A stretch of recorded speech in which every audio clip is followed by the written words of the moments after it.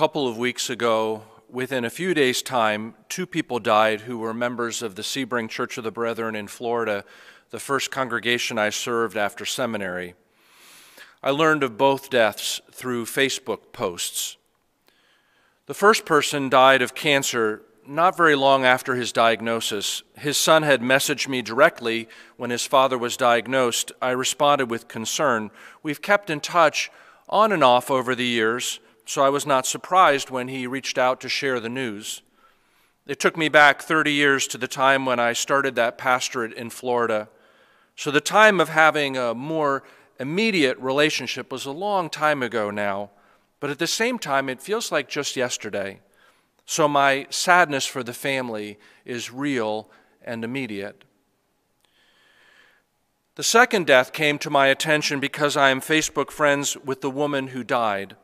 So when her adult children posted about her death and copied it to her page, it came up on my feed. I posted a sympathy comment in response to that announcement, and shortly after that, one of her sons and then her daughter each sent me a friend request. I messaged each of them privately to share more of my memories and appreciation for their mother. Then the daughter sent me a link to watch a recording of the memorial service on YouTube, which I did. It all took me back to those early days of pastoral ministry when I was so inexperienced, so young, so uncertain about what to do and how to do it. Those days when more often than not I felt like I was in the deep end of the pool. In the case of Lucy, the woman who died just recently and whose children I messaged with, she was 5 or 6 years older than me, so she was maybe just past 30 years old when I met her. But she had 4 children, ranging in age from maybe 5 or 6 to 11 or 12. She came to the church in a way that seemed to me to be a strange but almost mystical kind of way. She was living with a man, maybe he was her common-law husband if I remember correctly, and one day she had him drive her around town, past the various churches.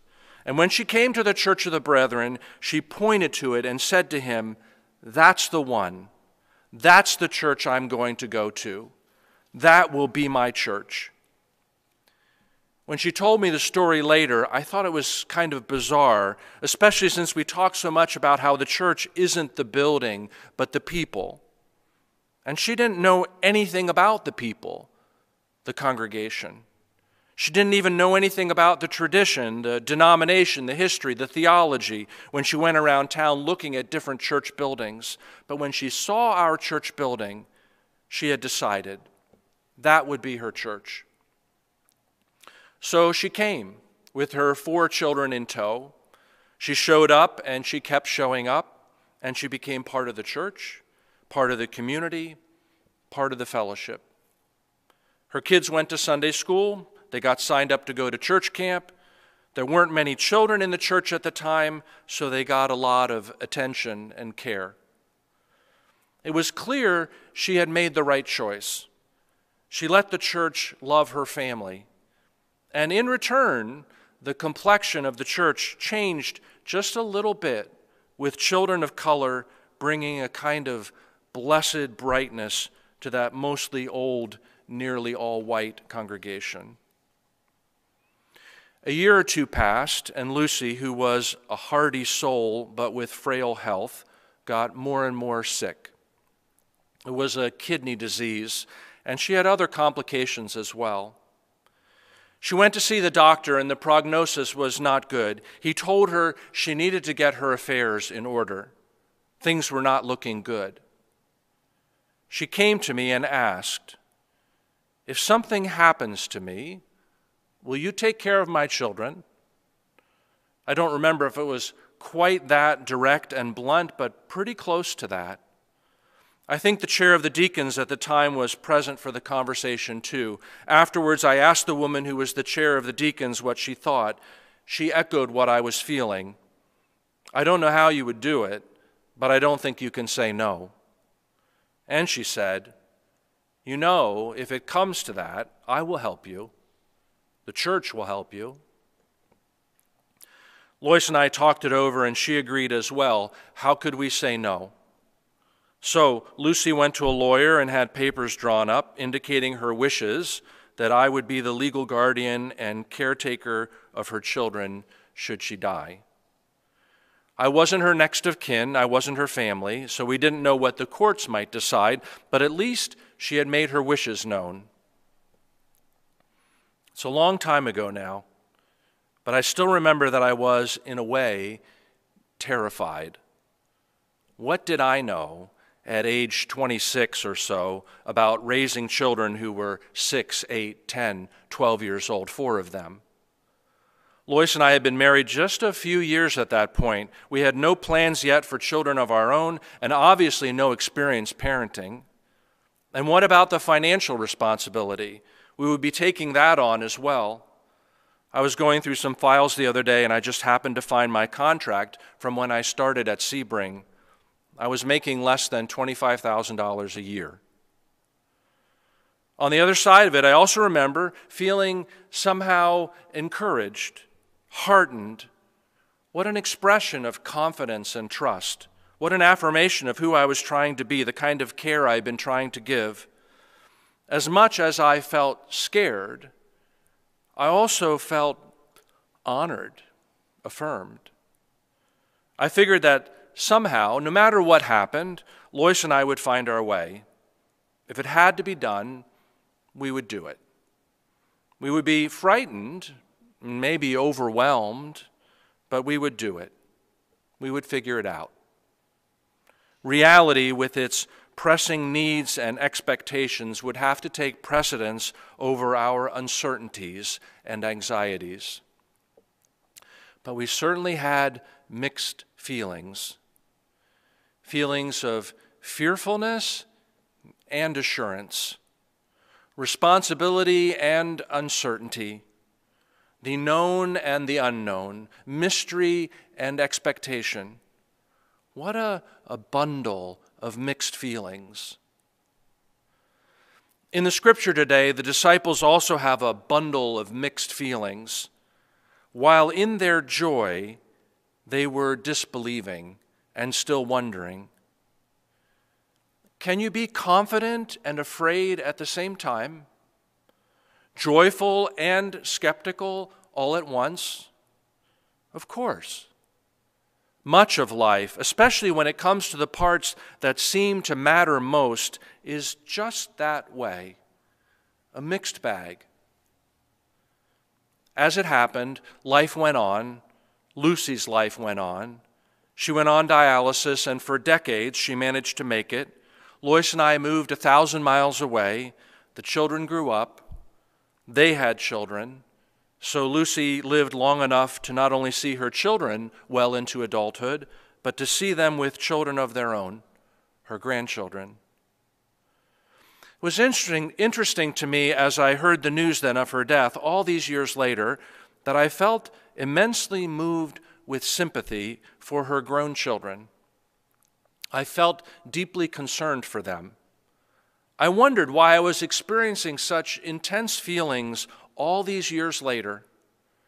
And I've decided that even though I didn't ever have to take them into my home, I had taken those children into my heart.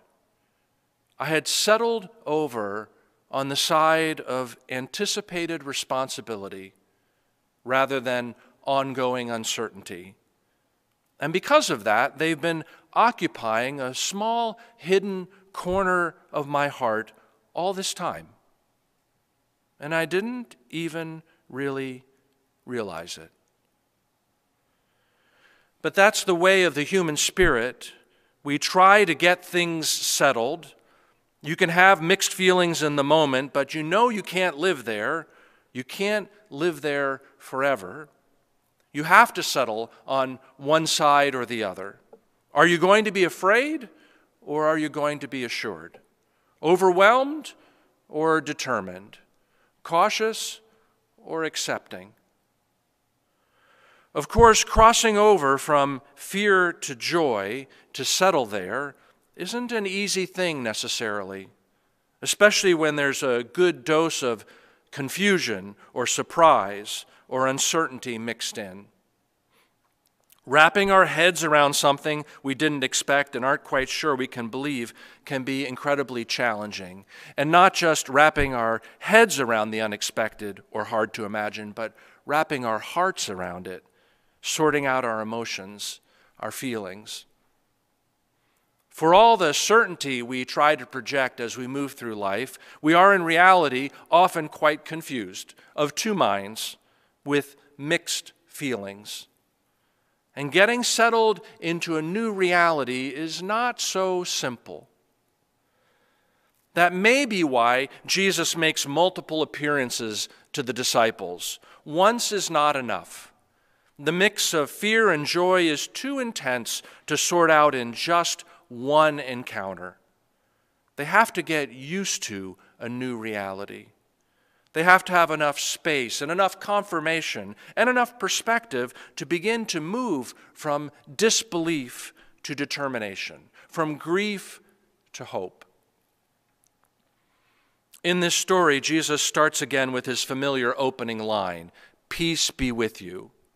I said last week that perhaps he means peace be with you as in don't be afraid, or everything will be okay, or settle yourselves. Peace be with you as in, I know you are confused and uncertain about what to do next, but I'm here with you now. I will give you direction, the next steps. It's like there's not only a bowl full of mixed feelings, but the beater is running at full speed. But then Jesus switches it off. Peace be with you. But not just that, not just words. He sees that the disciples aren't settled. He sees they're still mixed up. He's there bodily, but they are caught between disbelief and hope. Is that really him? Is that his broken body now restored? He takes a next step. He asks them for something to eat. Now, it might be that eating is the easiest demonstration of the bodily resurrection. If he can eat, then surely he must be alive. And that's true. Eating is proof of life. But I wonder if it isn't more than that. I wonder if asking for something to eat is a way of bringing things back into focus, back to ground zero, a way of remembering, yes, food is a reminder of relationship, of normal daily life, of our shared humanity. The story turns a corner then, from mixed feelings to clear directions. Things are settled then. They get their next instructions, their next steps. They're empowered to move forward. It would be easy to say that that's the point of the story. Get past the uncertainty and unfamiliarity of the resurrection reality in order to get on with things. But I'm not sure that's the only point, or even the most important learning. Because I think that more of our lives are lived in those spaces of mixed feelings than of resolved feelings. More of our reality is tied up with unsettledness than resolution. While in their joy, they were disbelieving and still wondering. But you know what? God is patient with us. God knows we need one step and then another to get where we need to go. God knows we need gentle words, peace be with you, and simple signs, a piece of broiled fish, in order to turn off the mixer and let the feelings settle. Faith isn't about pushing through the doubts, forcefully casting them aside. Faith is about slowing down enough to remember who you are and whose you are and what you can do because of who you are, even if you aren't at all sure how you will do it.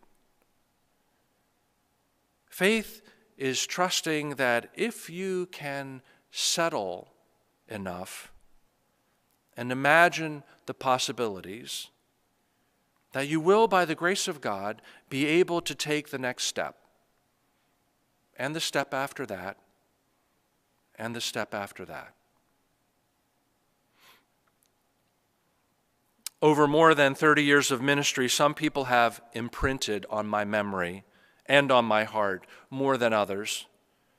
I suspect that the ones who continue to live in my mind and heart most vividly are the ones like Lucy who expected more of me than I thought I was ready to take on. Maybe the ones who taught me that my capacity to believe in myself, in those around me, in the church, could be stretched further than my swirl of doubts and feelings would have suggested. Being in the mix isn't so bad. It's often a prelude to stepping out in faith. Let us pray.